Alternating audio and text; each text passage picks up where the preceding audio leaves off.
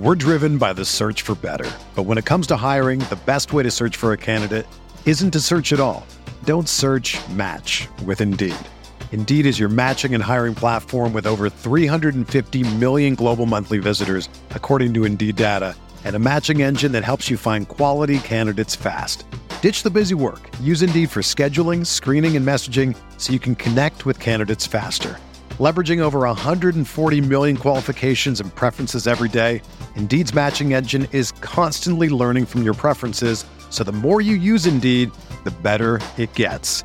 Join more than 3.5 million businesses worldwide that use Indeed to hire great talent fast. And listeners of this show will get a $75 sponsored job credit to get your jobs more visibility at Indeed.com/Blue Wire.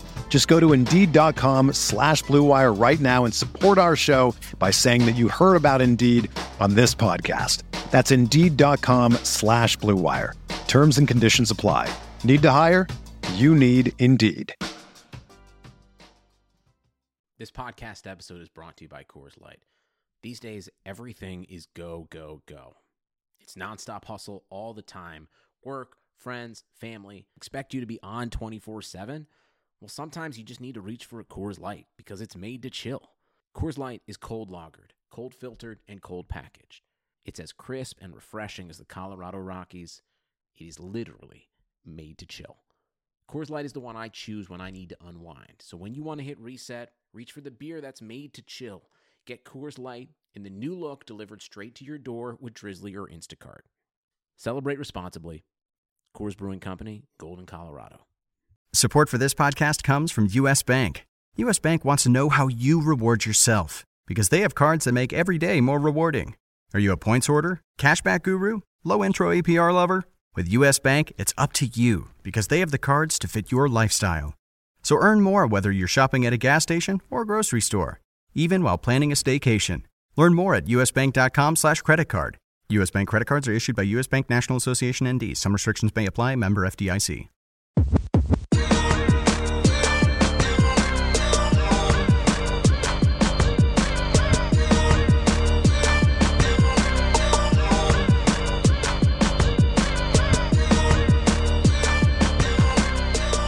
Hey everybody, welcome to the RotoWire Football Podcast, sponsored by Yahoo Fantasy Sports. It is August 9th. I'm Scott Jensen, joined today again by Andrew Laird. We are doing the Friday DFS football podcast here. We've been talking about general strategies, kind of how DFS works, how we play, etc. We thought it would be a good idea this week to kind of take a look at our personal process each week, what we do, how we come up with our rosters, but how we look back at our rosters, how we look at games, how we break down a slate, that sort of thing. So I think we're going to jump into that this week. But first of all, Andrew, how are you this week? I'm good. There's like football on TV. It's weird. My kids woke up today and they're like, "Dad, the Jets lost last night." And I was like, "Well, it's preseason. It doesn't matter." Thinking to myself, you should get used to that, but yeah, I mean, whatever. But it is the Giants, so maybe it's not as good as we think. That's a good point. Yeah, it's one of those things that like you can learn everything or nothing from preseason football, and it's usually nothing. But my kids are still young enough where they like don't realize that like preseason games don't matter. So they're like, yeah, like Tom Brady didn't play yesterday. And I'm like, yeah, he's not going to play. And they're like, but the Patriots played. Why wouldn't he play? I'm like, I can't get into this at 6:12 in the morning, but don't worry about it, guys. The Jets haven't officially lost any games yet.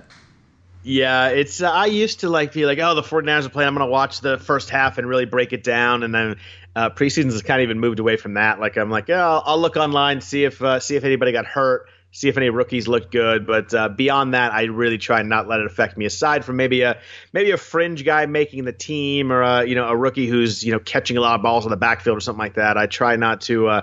I really try to let it not to influence what I do in drafts or DFS to start the year at all. Yeah, I mean, there's just so many guys who like could look great, and then you realize that A, they're actually not that good. B, they're playing guys who are not that good, and C, you get all excited, and then you find out he didn't even make the roster by week one. And I don't know.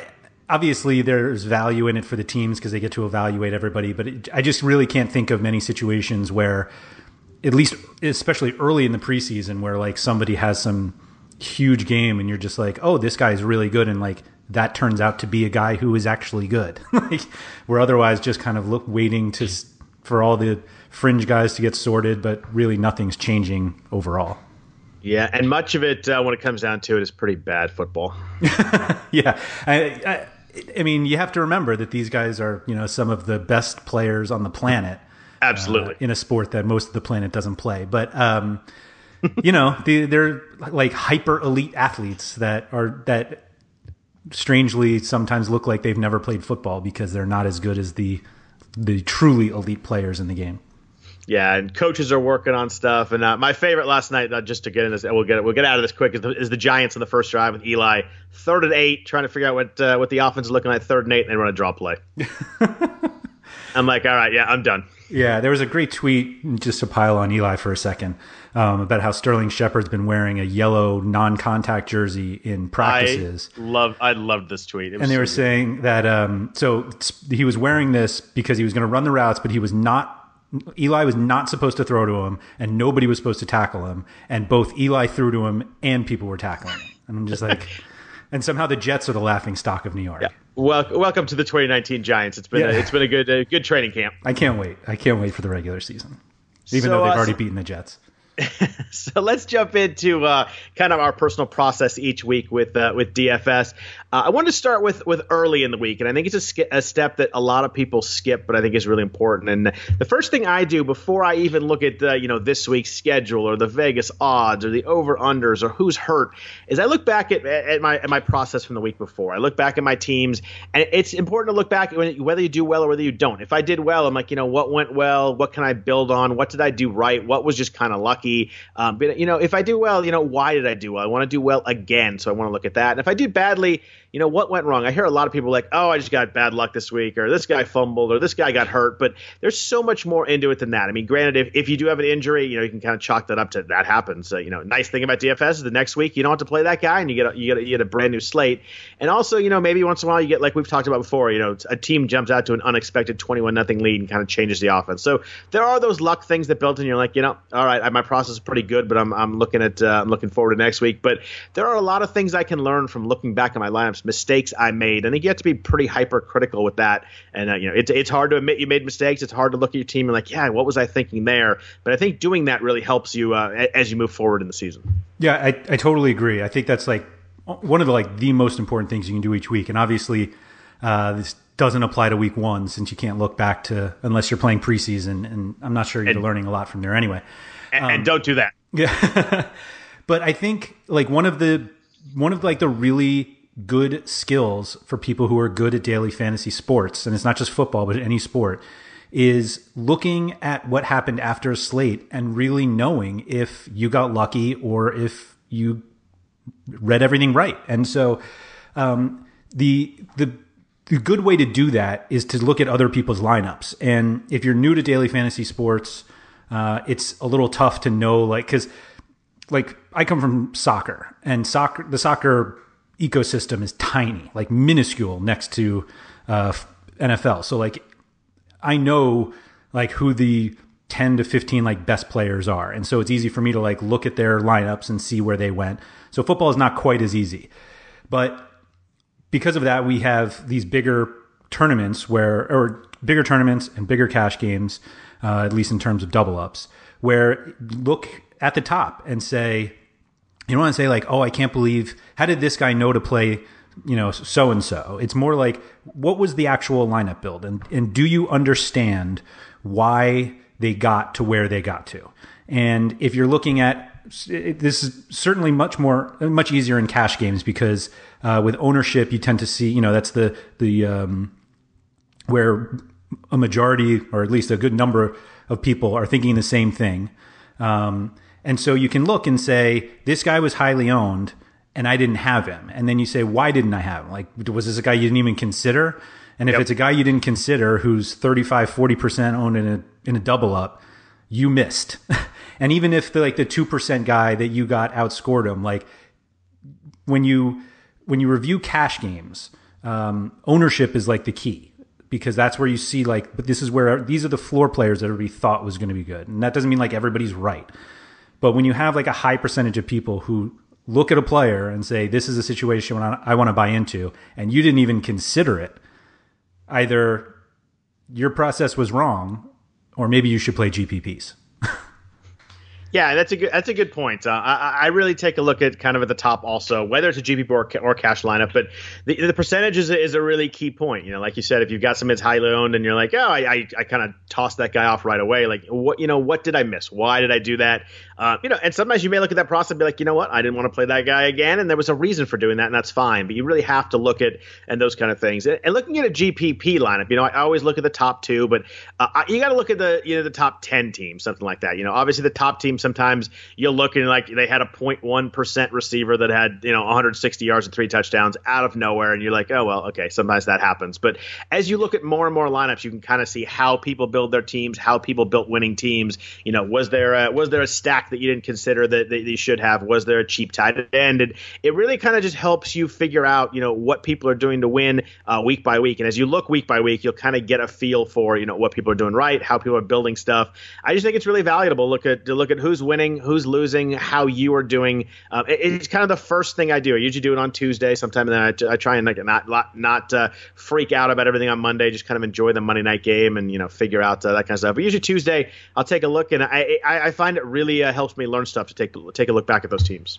The discipline to wait until Tuesday is astonishing. I thought you were going to say Sunday night. I don't even look at standings until games are over. Until you just get the email that you won.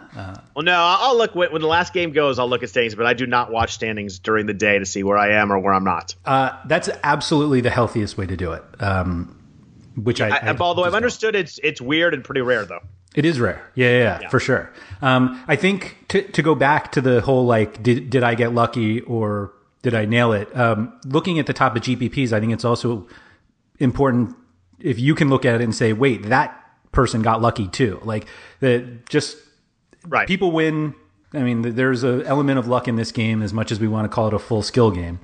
But I think one of the important things, like, even if you see that 0.1% guy, at 3 receiving touchdowns and won the GPP, like, if you can look at that winning lineup and understand why that player was in there, that helps you. Because let's say, he was the 3rd or 4th receiver, but it was a quarterback wide receiver stack. And like, it's as simple as that. Like, he could have played the number 1 guy, but he played the number 3, and that guy happened to get it that day. Like, the important thing to know about GPPs is that, like, because the payouts are so big and they're so top heavy, like, people you can't go in expecting to win every week.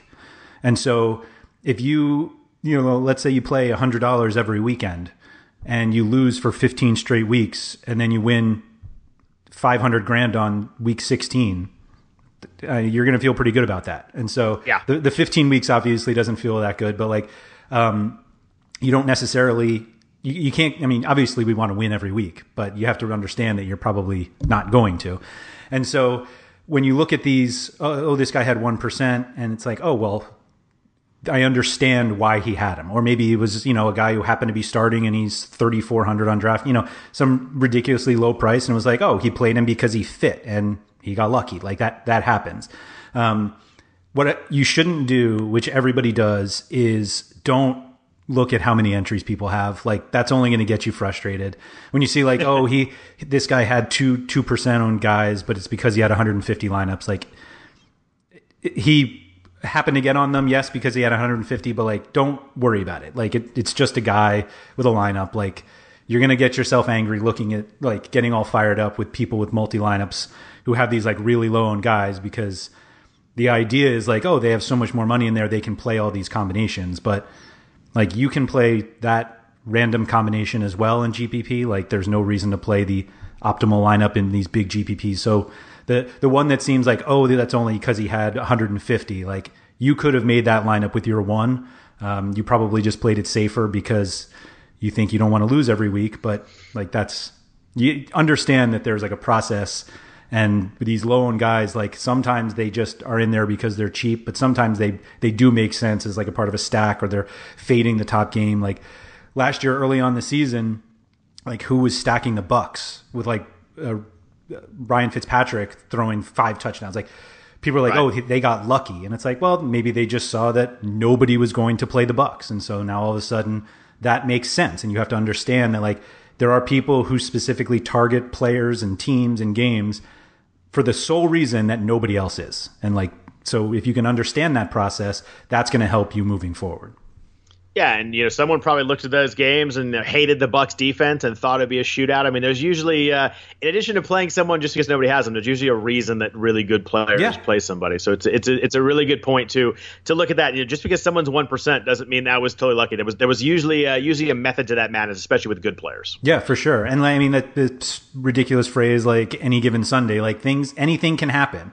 And like the variance isn't as crazy as baseball, but like on any given Sunday, like the Bucs can beat the Patriots, which would be great if they ever did. But like, it can happen. And there are people, there are enough entries in these GPPs where there's probably somebody who has built the lineup for that situation because nobody else thinks it's going to happen.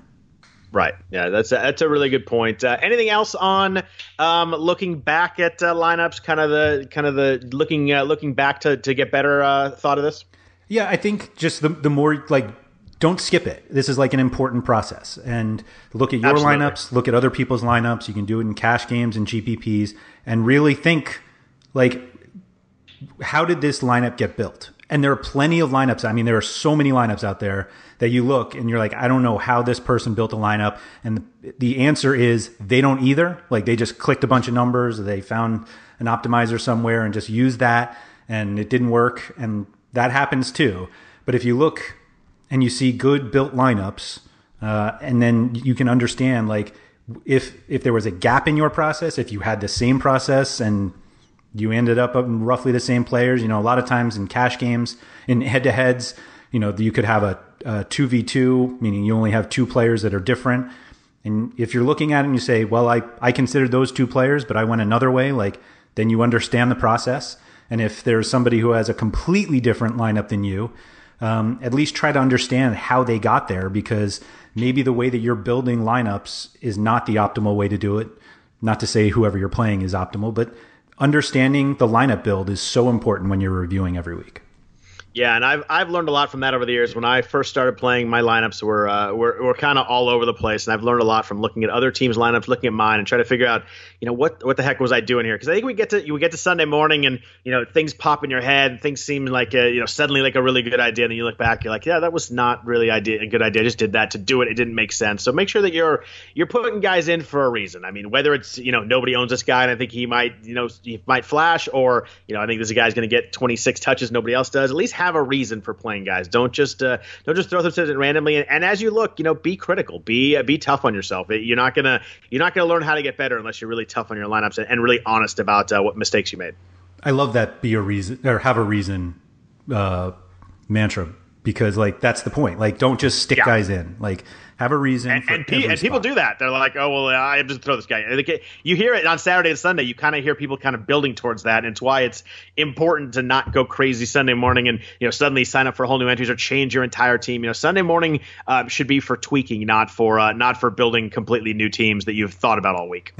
I think that's, I mean, Sunday morning, we'll get to Sunday morning later, but like things happen Sunday morning that can make you go crazy. And when then all of a sudden Sunday night, you look back and you're like, my original lineup would have been so much better. Yeah, and I mean you've got 36 pregame shows going on, telling you different things. Stuff could just get in your head. As much as you have done your own process and thought your own thing, those things creep in, and you're like, oh well, maybe someone will mention someone, you're like, I hadn't thought about that guy. All of a sudden he's in 30% of your lineup. So and it happens, and we've all done it. I mean, I've been there too, and you can get influenced by stuff. But my last question for you on this, you mentioned the cash game percentage. Is there a certain kind of percentage threshold where if someone you see is owned in cash games a certain percent and you didn't play him, you're like, yeah, I really take a look at that. Is it like 20%? Is it 40%? You play more cash games than I do. So what's kind of that percentage number you look at where you're like, what am I doing there? Yeah, 20 sounds about right. I mean, okay. It's not so much that it needs to be high enough where it like totally burns you, but I think if they're right, if you're in a 100-person contest and 20 of those people had one player and you didn't even think about them, I mean, you can take the easy way and just look at the results at the end. And if they're the bottom 20 and you're like, oh, I made the right decision. But, right. If a player is popular enough where you have, 20% ownership and just, you have to think like, if you didn't play that player, who did you play instead, which may be the right call. 20% isn't that high, where you're like, oh man, I messed this one up. But, you just have to, it just goes back. You have to understand why people went that route. And if it's, if they all bought a lineup from somebody and that's the reason, then that's the reason. But, and please don't do that. Just don't sell your lineups either. Yeah, exactly. That too. Yeah. But just, it's as simple as that. Just don't, try to understand where that came from. And, ideally when they made their lineup, they had a reason for that player. And hopefully by the time the season starts, you understand why that player was chosen. Absolutely. Fully agree there. Before we get on to kind of how we deal with the middle of the week and how we start to build our lineups, a note from our sponsor, Yahoo. It's officially August, which means fantasy football season football season is around the corner. And Yahoo Fantasy is interested in a new fantasy game called Best Ball that lets you get in the action now. With Best Ball, you draft your fantasy football team, and that's it. You don't need to do a thing once you've drafted your team. Each week, the top scoring players at each position in your roster will automatically count towards your weekly score. Forget about the time commitment. No waiver wire, no trades, no adding or dropping players, no having to make those tough start or sit decisions. Focus on the best part about fantasy football, the draft. Tired of doing mock drafts for your fantasy team and having other players drop out early or not finish the draft? Free Best Ball leagues give you the most accurate ADP, or average draft position, of players before the season starts. Can't get enough fantasy football but don't want to manage those teams all season? You can draft up to 50 Best Ball teams now on Yahoo. Play for free or pray for cash, but most importantly, get to drafting with Yahoo Fantasy Best Ball. Join a league today at yahoo.com/bestball. So, Andrew, usually Wednesday or Thursday, the nice thing is with DFS, the prices don't change. If you're a gambler, you need to jump in early in the week and get those lines before they move. I get that the Monday, Tuesday world of betting is way different than DFS, but DFS salaries aren't moving. So, what they are. On Wednesday or Thursday, I usually kind of take my first look. I look at the slate. I look at who's off. I look, who's in the primetime games, who's not on the main slate. We'll talk about showdowns at some point, but I'm usually looking at the main slate when I start my research. I'm looking at some Vegas spreads, who's super favored, what games are close. Look at over-unders. Obviously the mind and the eyes jump to those games that are over 50-point totals. Those are the games that you really start to think about. But those games from 45 to 50. What do I think could break out? What do I think Vegas has wrong? What games are too low? What games would I like to go over that maybe nobody else does? How do you kind of start to deal with the slate? It can be a little intimidating. Suddenly you got 13 games, 13 new games to look at and figure out. How do you start your week for DFS?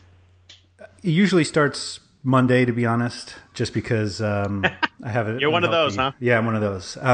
So just to add into something you said, DFS prices don't change after they're released. Yes. Not that they're like the same all season. So yes, sorry. That's a good point. So yeah, they come out depending on the site as early as Sunday night, but usually Monday everything is out. So a lot of the prices are based off of betting lines. This happens in a lot of sports, but usually the favored teams who are expected to score a lot of points are the more expensive players on a slate. So if it's an extreme example, but if the Chiefs are huge favorites and they're going to score a ton of points, Patrick Mahomes is going to be the highest priced quarterback. Usually, like you said, you have to get the best price for betting on NFL early in the week because the lines haven't shifted much. Right. But those are the lines that essentially the DFS prices are based on. So we get a little advantage there, waiting, like you said, the DFS prices don't change throughout the week. But generally you can learn just not everything, but you learn a ton from the betting lines. You'll see the games that you expected to be high scoring come in, and they have the highest totals, and the players in those games are likely to be the more expensive ones. And so what you want to do is go through the player list at that point and say, I know which games are supposed to be the highest scoring.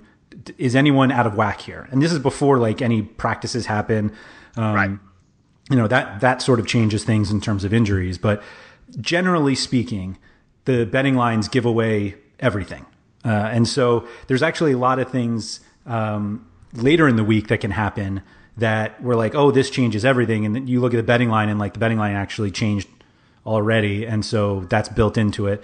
So that's generally where I start. Even the injury stuff is if the injuries happened Sunday, they're usually already taken into account. So backups are already priced up because it's a possibility that they'll start. And so I start with betting lines, then I go to the player pool to see if any salaries are kind of out of whack. But even then, like the injuries, unfortunately, not unfortunate, but what you're looking for are players who are underpriced based on what their potential production could be. But if like a player gets hurt, if a running back gets hurt and the backup is priced up, and then it turns out the starter's fine, like that's actually a player, like the backup is now way overpriced. And so you have no reason to take him. So it kind of helps in those regards of like, it's basically pricing you out of thinking that it's saving you from yourself there. But yeah, like everything kind of starts for me Mondays really, just because I'm one of those people. Yeah, and the point on injuries is good because I mean you realize that the DFS sites are setting it either Sunday night or Monday morning. They're looking at Vegas lines, they're looking at injuries that happen. But like you said, sometimes a guy just tweaked something and he left the game and he's totally fine, and they were up 3 touchdowns and he's totally fine. So it's a good.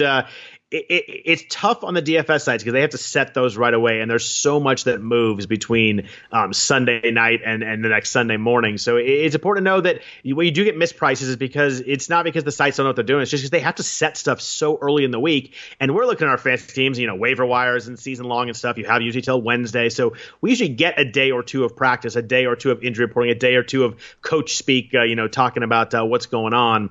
So it's important to know that you can really take some advantage of the fact that the sites have to set the prices, and once they're set, they're set. Another thing that goes in the prices too is what happened the week before. If a guy, we mentioned that 1% guy that gets 150 yards and 3 touchdowns, his price is going up next week. Okay? They have to react to prices. If someone is breaking out, this is when their price starts to rise. So it's important to know that not only the Vegas lines obviously influence stuff, but what happened the week before is a big influence. And for me, I love wide receivers, stud wide receivers who have had a couple bad weeks. Their ownership percentage goes down, their price goes down. I love like an Odell Beckham off 3 bad weeks, stuff like that. Wide receivers are very variable. They blow up some weeks. They have weeks they're down. We talked about how Devontae Adams and DeAndre Hopkins kind of bucked that trend a little bit, but for the most part, receivers have a lot more down weeks than other positions, than at least than quarterbacks and wide receivers. So I really like bad receivers off, or really good receivers off a few bad weeks, a few down weeks. I tend to think that sites kind of bump those prices down off a couple bad weeks. I'm always looking for that early in the week. Yeah, I think that's a great. Excuse me, that's a great call. Like I think one of the things. You just fall down? No, I literally just knocked something right off my desk.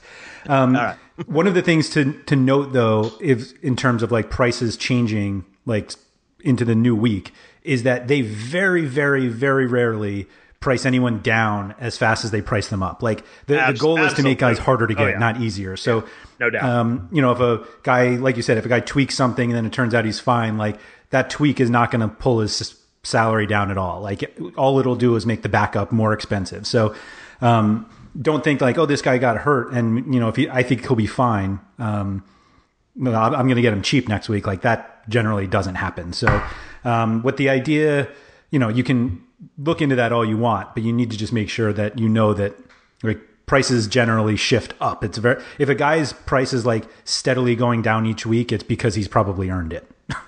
Yeah, no doubt that. That's a good point. I mean, the guys that are breaking out get up quick, and you see them move into the 7,000s pretty fast. But you're right, the guys that started the year at 8,000 and kind of struggle a little bit, they're not going to 5,500 that quickly. Exactly. Yeah. We love them too, but they don't.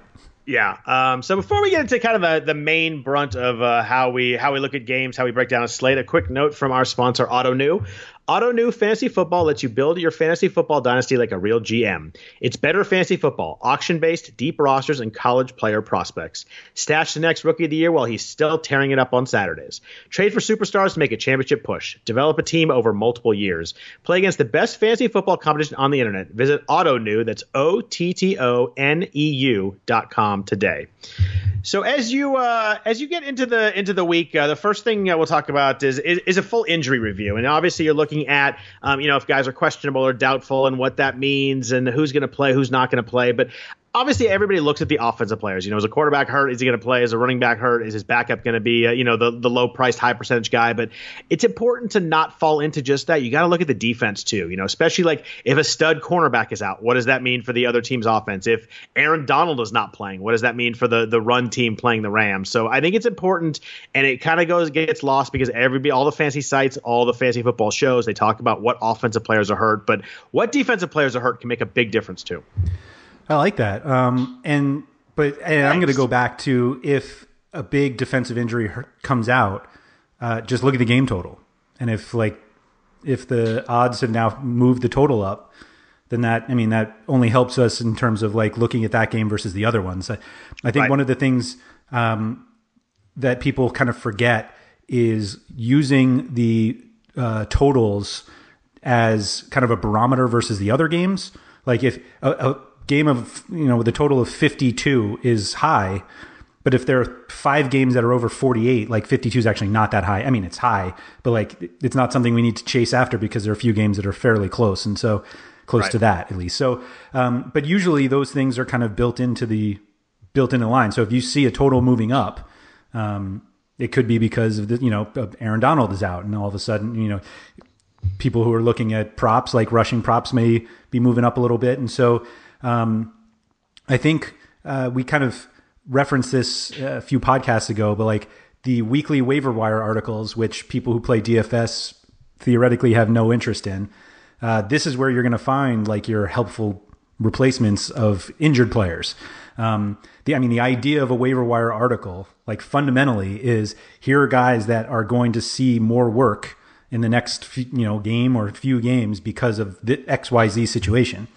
And like, that's exactly what we want to take advantage of. And so if there's somebody like, somebody's out and here's a player you've never heard of who might do well because he's now in this situation, like that's somebody that may be a little lower owned in GPPs because they haven't been playing, but now they're moving up into this role, and maybe their price hasn't really adjusted much because they're a backup tight end, but now they're a starting tight end and they had scored 50 touchdowns in D3 college and they have a great story. And now all of a sudden, like maybe he's that 2% GPP flyer you need. I'm a little bummed you didn't go with Paul Perkins again as your example of a running back. He was literally in my mind earlier, Perkins. And I couldn't bring him out again. No. I'm done with Paul. And obviously with the injury report, a running back who's going to get a bunch of touches is kind of everybody's focusing on. Like we mentioned, if Saquon Barkley's out, who's going to get those carries? Because when a running back is out, someone's got to touch the ball, someone's got to run the ball, someone's got to catch the ball in the backfield. Will it be one guy? It's important to know, will it be one guy? Will it be 3 guys? If you get a top running back that gets hurt and there's like 3 or 4 guys that are going to kind of share that role, then that becomes not as valuable. But if there's one guy we saw it with James Conner last year. Le'Veon Bell held out. That could have been a committee approach, but the Steelers are a team that really relies on one running back. They went with James Conner, and James Conner was a bell cow back pretty much off the bat. And so it's important to know if there's going to be that one guy or if there's going to be a committee. It's kind of like closers in baseball. If there's a guy that's next man up, he's really valuable. If there's 3 guys going to share the role, suddenly that's not so valuable, especially in DFS when you need production that week. So that's what I do with injuries. Cornerback is important too. I mentioned that. Like if Xavier Rhodes is not playing for the Vikings, that may not affect the total that much. That may not affect the overall defense that much, but it sure as hell affects wide receiver 1 on the other side. Yeah, that's a great call for sure. That's probably the biggest one, right? I mean, and we said last week, like there aren't that many Xavier Rhodeses out there, but like that's a big change for a defense. Whereas like, if Luke Kuechly is out, like that hurts the Panthers, but like, I'm not sure your whole view of that game is changing if you have the opposing running back. Yeah, that's a good point. It's those specialized positions of guys, an island cornerback kind of thing. Suddenly if they're playing the Texans, DeAndre Hopkins' day looks a lot different without that stud across him chasing him around all day long. Yeah, for sure.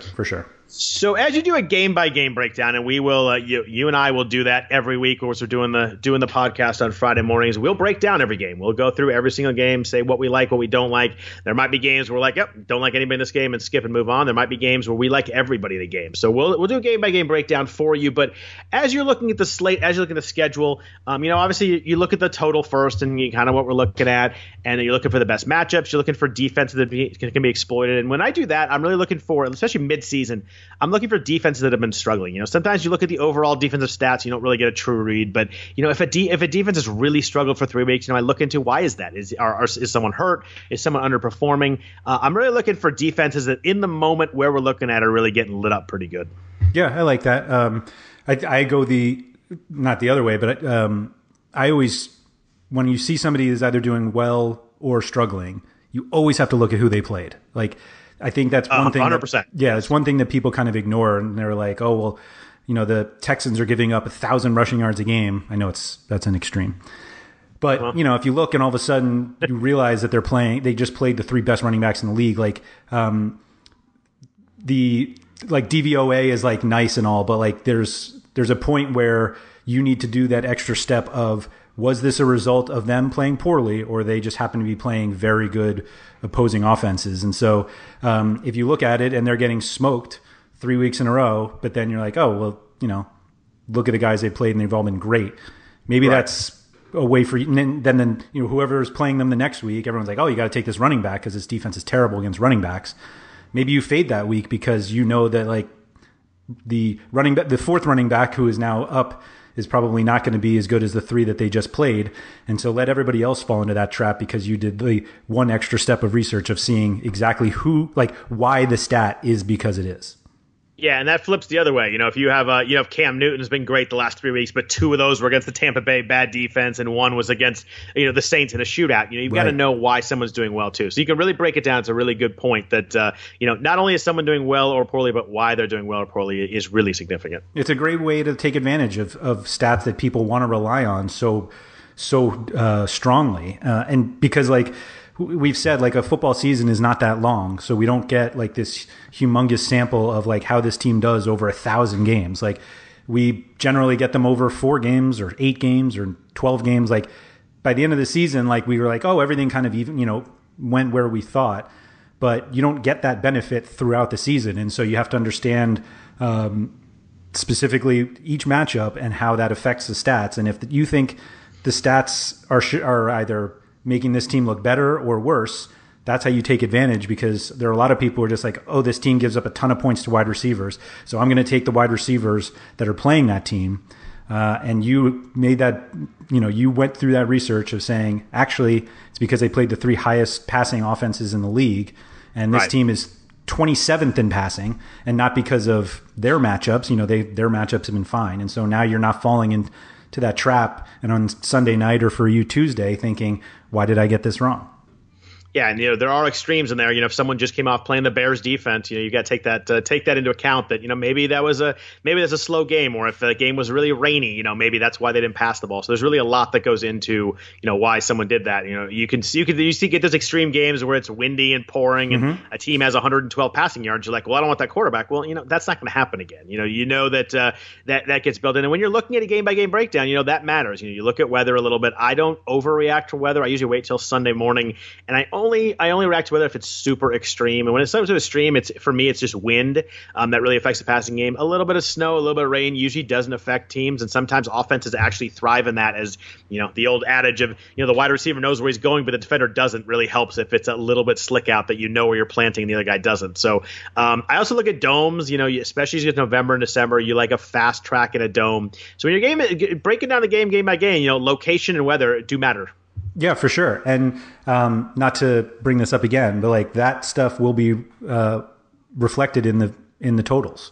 That like if there's a reason Saints lines are big in the Superdome. Yeah, exactly. Yeah. And frankly, if for like the non-dome ones, but like in these extreme weather situations, like you'll see the totals move significantly. And if you're looking at a game and you're like, boy, it's pouring. I don't know if they're going to play that well, and the total like hasn't moved at all. Like that should tell you something about that game, that like generally speaking, it takes extreme weather to like really affect like statistical output in games. And like rain is not one of them. Like they play in rain, and it usually, even torrential downpours, like generally, the football's obviously a little slipperier, but like these assumptions that we make, like it must be very hard to play in rain. And it's like, these guys are professional athletes. Like they've played in rain before, but like you said, like these extreme winds, and it's not, everyone like, well, it's a 15-mile-an-hour wind. Like that's not enough to like really affect a football game. And so people love to like want to be meteorologists when it comes to fantasy sports. And in football, it's just not nearly as important as people think it is.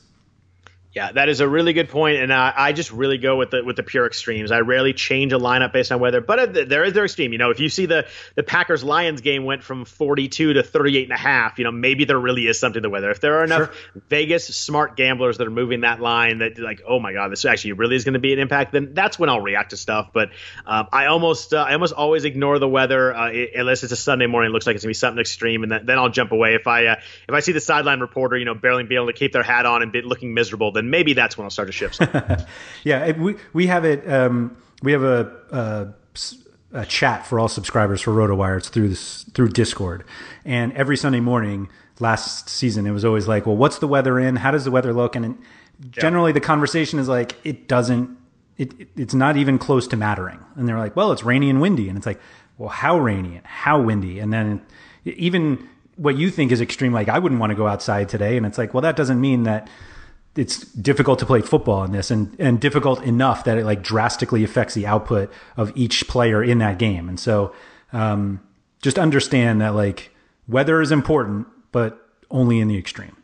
So if Andrew Laird doesn't want to go sit in the Jets game, doesn't mean there's not going to be any points. I've been to some horrible weather Jet games.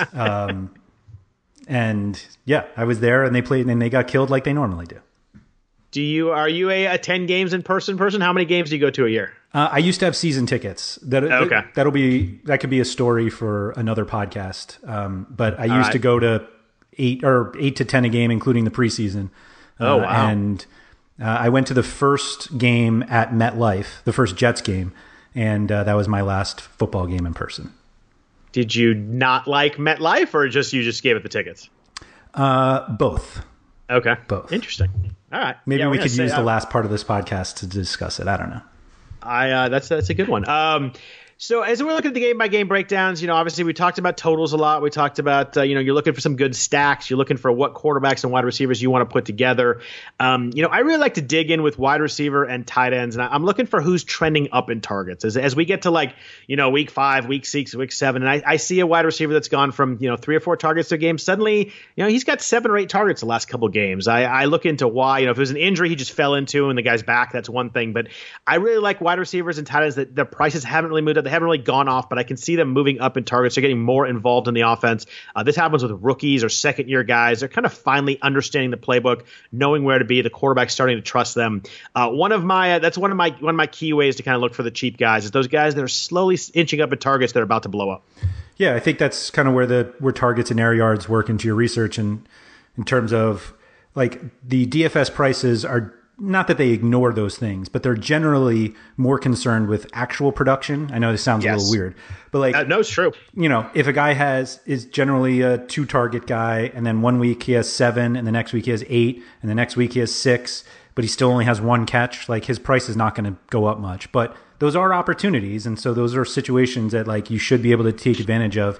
I would probably stay away from that player in cash games unless he was min priced, and that's kind of worked in the build of that week. But for GPP, I mean, that's definitely what you want is opportunity, because eventually the hope is the efficiency catches up, at least for 1 week. You only need it for 1 week. You don't need him to catch 10 balls next week. It's just this week. And so if you think that's what's going to happen this week, then yeah, go for it. Absolutely. That's a good point. Obviously we're working for running backs who are jumping into opportunities, whether that be injury, whether that be demotion, whether it be kind of, slowly getting more involved in the offense. And when I look at that, running backs who might get more action in the pass game, you get some young guys who maybe are starting to, the coaches figured out that they're really explosive. They're talented. Running backs too, that are starting to get more targets, especially in DraftKings where you get a full point PPR. That's another thing. As I'm doing a game-by-game breakdown, I really look at what running backs should get more involved on third down. Yeah, I think running backs probably, I don't want to say they're the easiest, but maybe it's because I also tend to side on cash games where they're a little more stable. But like I feel like you tend to focus down on the running backs that you want fairly easily. You need to see the totals. I agree there. And then wide receivers is where you can get like really creative. And so the research and there are more of them. So like the research there allows you to have a bigger pool of guys that you can possibly take. And so, those opportunities are definitely what you're looking for. Yeah, and when it comes to rookies and young players, it's as we get into the season, that's when I really start to look at how they're being involved. Someone like a David Montgomery in Chicago. If he starts slow, but you can kind of see it ramping up, getting more touches, more carries, more work on third down. I think those rookies and young guys really provide a good opportunity to kind of get at a cheaper price. As I'm looking for my game-by-game return, I always look at those guys and see if they're getting more involved, especially wide receivers. Rookie wide receivers tend to, usually start a little bit slow. Randy Moss is an exception here, obviously. he went crazy in his first game. But, aside from Hall of Fame freak guys like that, it just takes a while to learn the playbook. It takes a while for what the quarterback wants. Quarterbacks get pissed at rookies because they run the wrong route once. Suddenly, they're not seeing a ball for 2 quarters. So rookie wide receivers, young wide receivers, I think as I do my game breakdown of guys that I really look at to see kind of how they're developing. Yeah, I think that's great. I mean, their wide receiver as a whole is a pretty variant position, and guys who haven't played much are in that range. But obviously, when you have high variance, somebody's going to hit the high part of it, and so those are the situations you got to take advantage of. But you're right; those like rookie wideouts. I mean, it's very rare that you're going to see a non-starting running back have this huge game. And so, unless there's an injury, but like scripted wise, it doesn't happen. Whereas wide receiver, 1 or 2 big plays and they have this monster game. And sometimes there are these guys, unknown, undrafted free agents who happen to make the team. And then all of a sudden, some broken play and they have an 80-yard touchdown. And then it's like, oh, wait a minute, this guy can catch. And then the quarterback gets a little more comfortable with him. And then, that's when you start to build a rapport and he's getting more targets. And so it's just easier for a wide receiver to have that explosive game. But obviously, it's also easier for him to have a 0. Before we get into Sunday morning and how to deal with your lineups, a final note from our sponsor, Fantasy Draft. FantasyDraft.com would like to bring an important message about Rake. Are you tired of paying high fees to play daily fantasy? Did you know that over time, these fees, called Rake, can cost daily fantasy players over 30% of their bankroll? As daily fantasy sites continue to raise Rake, prize pools are being squeezed more and more, making it harder and harder for players like you to win. More Rake just means more money lining the pockets of big DFS sites and less money for players, but change has arrived. Fantasy Draft has changed the game by bringing you Rake-free daily fantasy. That's right. You're now able to play your favorite contest without paying any Rake at all. On Fantasy Draft, 100% of entry fees will be paid to contest winners 100% of the time. Playing your favorite contest Rake-free on Fantasy Draft will save you hundreds or even thousands of dollars of Rake each month. Rake-free daily fantasy is truly a game changer. Just imagine what playing on Fantasy Draft is going to do for your bankroll. Register at FantasyDraft.com today to take part in the Rake-free revolution. Use promo code RWNFL to receive a free 7-day trial. So, Andrew, it's probably a little different for you on the East Coast than me on the West Coast, but Sunday morning, you have until 1 o'clock for games to start, and I can't even get that in my brain how that works. I love a little breakfast, little waffles, some hot chocolate. Take a final look at my teams and games start. I think that I'd struggle more with Sunday mornings if I had until 1 o'clock to tweak my teams. But as I'm looking Sunday morning, the first obvious thing is you look at in the inactives. Usually about an hour and 15 minutes before games start. Usually about 8:45 my time. You get the inactives, who's playing, who's not playing, and that's the real definitive thing with injuries. If you have a guy that's questionable, we don't know until that inactive and active list comes out. So that's important. Like I mentioned, the defensive players. If Aaron Donald's questionable, make sure you check those lists both for so players you're playing against, players you're playing for. That's obviously the first key. This is where you may get those weather extreme situations that we mentioned. If you see something that really jumps off the map as problematic weather-wise, maybe this is the time to move. I also think this is a good time to look at projected ownership percentage. This is when those that really get ironed out. The week has happened. Everybody's done their research. We kind of know who everybody's going to play at this point. This is when if I'm going to make a tweak based on percentage, it's going to be Sunday morning for me. Yeah, Sunday obviously is when everybody has done everything, and so they're ideally they're in their tweaking time as well. And so, like you said earlier in the podcast, like Sunday morning is really not the time to like all of a sudden see that a lot of people are talking about one specific player. Now you're like redoing everything. And so use that time like wisely to like hone in on what you're really doing and make sure that all your players have a reason to be in your lineup or lineups. And that when you work from there, that's generally the time. I mean, inactives, usually there aren't a ton of surprises. Guys that, it does happen, but usually if guys who are doubtful, although with the new designation they started, what was that, last year, the year before, it got a little tougher. But yeah, usually, even if there are guys who are like, the guy looked like he broke his leg the last week and he's doubtful to play, and then all of a sudden he's active. And it's like, well, do you really want to play the guy who's coming off what looked like a broken leg? Like, generally, what you want to do is use that time to make like your final decisions and not like your first, second, and third decisions. Like just, what you have. Don't totally rebuild everything. The one advice I have before that, though, if you do think like there's one situation where it's like, if this guy's in, I'm going to play him. And if this guy's not in, then I have to go this way. Like make those decisions before Sunday. Like if you're like adamant about playing Tyreek Hill this weekend and he's doubtful to play, and then all of a sudden, and you're like, I'm definitely playing him, and then he's out and you have no idea what to do, like that's a significant waste of your time on Sunday morning. Like when you decide you're going to go with Tyreek Hill, you need to figure out, if he's not going to play, what am I going to do, so that all of a sudden it's not 12:55 Eastern and you still have no idea what you're doing because the one guy you wanted happens to not be in. So again, you use your time Sunday morning intelligently and not to like just start and throw something together. Yeah, and that's important. I mean, if Tyreek Hill is that guy, like in the example you mentioned, you should know what Sammy Watkins' salary is. You should know what the backup wide receiver salary is. You should know what Travis Kelce's salary is. If suddenly you're like, well, if Hill doesn't play, I really want to move my lineups towards Kelce. What does that mean if he's not playing? How do you, when you go up to Kelce, where are you going to go down to? I mean, you should, like you said, if Tyreek Hill doesn't play, you should have a plan set up that, if he doesn't play, this is what I want to do. Right. What you don't want to do is just look at the next guy who has the same salary and you're like, I'll just play this guy because he's probably just as good. Oh, my God, yes, because people do that. Yeah. If Tyreek Hill's 8,500 and he's out, don't just play the other 8,500 guy. Like have a plan and have a reason. Right. And it's possible that the other 8,500 guy is a fine pivot. Like don't ignore that. But there's a very good possibility. Don't do it just because of that. Exactly. And there's a lot of people that fill up the lineup and they're like, well, I just need a 7,000 guy. Don't do that either. Like, have a reason for playing guys, because everybody's always like, I get questions all the time. I'm like, who's the best receiver between 6,500 and 7,200? Like, I don't do it that way. Like, you need to not just don't have your last lineup spot be someone just because they fit the salary wise. Like, if they fit perfectly, fine. But if you need exactly 6,800 and you're looking for only guys within $100 of that, that's just not a good way to go.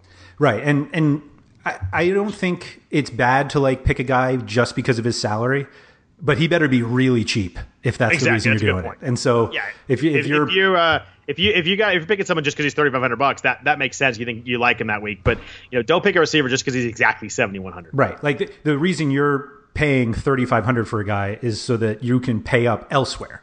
And so, but if you are just like, I have 7,000 left and this guy's 6,900, I'll just take him. Like that's poor research. Yeah, no doubt there. So that's Sunday morning, and I think we're going to move on shenanigans to kind of what you were talking about. We'll talk about some stadiums real quick. I do have to jump out of here, so it might be a quick one. But my other question for you is, how do you deal with games not starting till 1 o'clock? Like, how does that work? I can't even fathom that. It actually feels like an eternity to me because it must. The difference, I have what you have for soccer. It's like the Premier League slates on Saturdays kick off at 10 a.m. Eastern, and that's like a whole different way to play. Like we don't get lineups until 9 o'clock, like the hour before, and everything can change in that hour. Football, like there is soccer on Sunday, so I actually can fill my Sunday mornings a little bit better. But it's actually I would prefer, just the way of my own lifestyle, I would prefer football to start at 10 a.m. Yeah. The one that gets me is the Sunday night game. Like by the time that rolls around, I feel like and I know it sounds ridiculous to like complain about watching like 14 straight hours of football, but by like week 13, like it can get a little old. And so if I could like move everything up 3 hours, I would actually sign up for it. So in terms of stadiums, you mentioned that you're not a MetLife fan. Let's go to that real quick. Let's go with getting to know your host a little bit. What are your favorite and least favorite stadiums that you have been to games in? You can cross sports if you want. If you want to go soccer and some Arsenal or Chelsea, I'll let you do that too. It's not that I dislike MetLife, and it's definitely like better than Old Giant Stadium, which was like a total dump. Okay. The story that I will tell another time, but I basically had very good seats at the Old Giant Stadium. And then when they changed to the new stadium, my seats were not nearly as good. And I became a total like good seat snob. And I will totally admit like that's why I can't go back. And I kind of feel the same way about Yankee Stadium. Like I have been to well over 100 games at the old Yankee Stadium. And I remember going to the new one and just being like, it's definitely nicer. Like the experience, I guess, is better. And that's not to say I dislike new stadiums because like, we were talking recently, what's the Oracle Park, which was AT&T Park when I went, where the Giants play, San Francisco Giants. Like that's my favorite park. That's my favorite like place to watch sports. Like I love it. I think part of it is that I adore San Francisco. And so I'm in San Francisco. And so that plays a part. I went to, an LA Galaxy game a few years ago, and I was like, this is amazing. And then I'm like, but is it amazing, or is it just because I'm in Southern California? And like, I felt that way about Petco Park in San Diego, and I'm like, this place is great, or is it that I'm in San Diego? And so those are definitely like my favorites, and I still haven't really decided if it's because of where I am versus the actual stadium itself. But I feel like it's easy for me to say the old Giant Stadium was like the worst place I've ever been. Like, it was just awful. I had some great times there, but like as an actual like stadium experience, I take that back. The Vet was the worst. The Vet was the worst. In Philadelphia, it was that it felt like a temporary stadium, much like the old Shea. And everything about it was just awful. It had like the old AstroTurf carpet, and it was basically built in this time where they were like, oh, we'll just do like a multi-use stadium, and like there were no good places to sit, and that was the worst. Sorry, definitely the worst. Yeah, I've not been to the Vet, but I did go to Three Rivers when it was that way, the multi-purpose. I actually saw an All-Star game there, but you could tell the stadium was just terrible. Yeah. My favorite park is actually PNC Park for the Pirates in baseball. I think that what you said, where you are and know what the experience is really impacts a lot. I mean, I love PNC, but I happened to be on a road trip with my wife. She was pregnant. It was kind of like our last trip together before we had the baby. And we had a connection where we actually got to go down on the field for batting practice beforehand. So kind of a lot of that works into it. But PNC is beautiful. Like, the views are great. I love any park where you can, go get dinner right before, or go to a bar right before the game and then walk into the stadium. I hate places that are, kind of game and you leave and there's nothing to do there.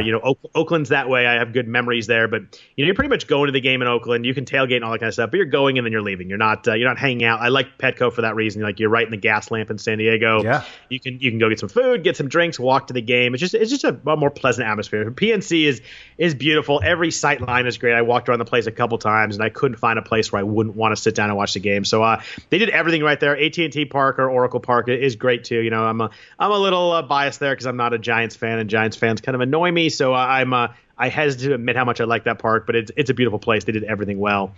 In terms of football, Lambeau Field is one of those places just special. We went to a game there. I saw Brett Favre tie the touchdown record, so it's just kind of an awesome place. But it's just the fan experience and walking in, you're like, oh my God, I'm in Lambeau Field. Yankee Stadium is that way for me too. I love the old Yankee Stadium, and I wouldn't say I can't stand the new one, but the new one's just kind of like, it's just like walking into a regular new stadium. It's like walking into, Philadelphia or any of those places. They're just kind of all the same. As far as worst stadiums, I don't think it's really that close. Tropicana Field for the Tampa Bay Rays is just an awful place. You walk in and it feels like you're in a basketball arena. There's like a concourse where you can't look in and see anything. There's kind of tunnels to the field, and you can't be like getting a hot dog and see what's going on or even feel what's going on and hear the crowd. It's a weird place. I think it was built to be a multi-purpose kind of basketball arena, host Final Fours, that kind of stuff. It just doesn't work. And the roof is weirdly slanted, so it feels like you're even more trapped in that place than you really are. Like, the Metrodome was like this huge huge roof where it was kind of, you felt like you're in a big place. In Tampa Bay, I think they did it to cut down air conditioning costs, so they have less cubic feet to cool down. But the roof is slanted, and like center field comes down. There's those catwalks that are in play. It's a horrible place to watch baseball. It's a horrible place to be for 3 hours.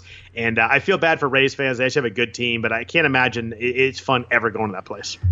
Speaking of the Rays and Tampa Bay, I went to the old Olympic Stadium in Montreal.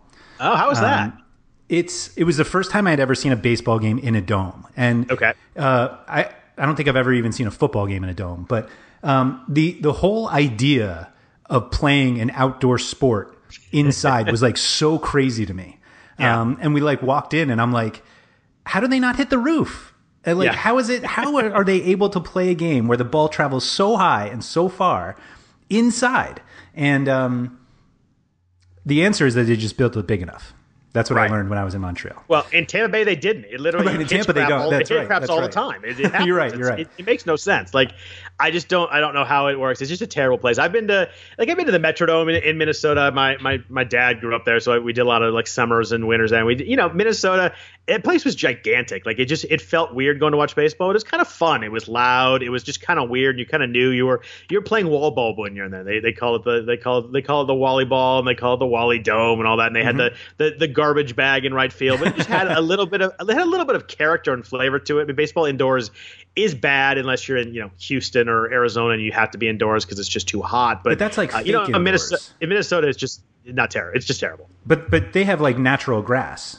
So it's like it's not really indoors. I mean, obviously like the roof is closed, but like if you can open the roof, I don't consider that like a dome anymore. Yeah, I think that's a good point. Like Metrodome was like that awful AstroTurf carpet, and just one of those things. And football actually indoors was, in Minnesota is actually pleasant because it's so cold outside. I've been to a number of games in the old Metrodome that it was, that in a dome that was actually really fun. And you can, football just kind of works that way. You don't need that outside. You don't need the summertime. But I get it. I like outdoor stadiums much more. But in terms of at least the Metrodome had some character. It was a bad place to watch a game, but you kind of felt like it was a fun experience. And that's sort of what I feel is missing from like the new Yankee Stadium or MetLife. Like the character is just gone. And obviously the old Yankee Stadium had like ridiculous history that like they made sure you knew about when you were there, and they try to replicate it now. And it's like you look around and you're like, it takes you half a second to recognize that Babe Ruth did not play in this stadium. Yeah, and you walk into the old Yankee Stadium, it's like, oh, that's where Brocious hit that ball. That's where Tino hit that ball. That's where Aaron Boone. It's just like, you just walk. You don't do that now. It's like you don't be like now. You're like, oh, that's where A-Rod hit that opposite field home run off Joe Nathan. It just doesn't. I don't know. It doesn't feel. It doesn't feel the same to me. I know that they've had some moments there and all that, but it just doesn't. I don't know. It doesn't have the same vibe to me, and obviously the amenities are way nicer, and there's better food, there's better place to get drinks. You don't stand in line as long. The bathrooms are way better, but I don't know. It's just for baseball for me, like walking into Wrigley. I mean, that's probably my favorite old time place to watch a game is Wrigley. It's just you just walk in there, you just feel all these things. You're like, yeah, that's where that happened. That's where this happened. It just I don't know. Baseball has that old time feel to me that maybe other sports don't need. Totally agree. So, other than that, I appreciate everybody listening. Thanks for listening to the RotoWire Fantasy Football Podcast, the DFS Friday version. Andrew and I will be back at you next Friday talking some more DFS strategy, some more DFS stuff as we get closer and closer to the regular season. We're getting more news and more player info, so it should start to ramp up pretty good. We appreciate everybody listening. We're sponsored by Yahoo Fantasy Sports. We appreciate them. Other than that, we'll be back at you next week. Take care and have a good week.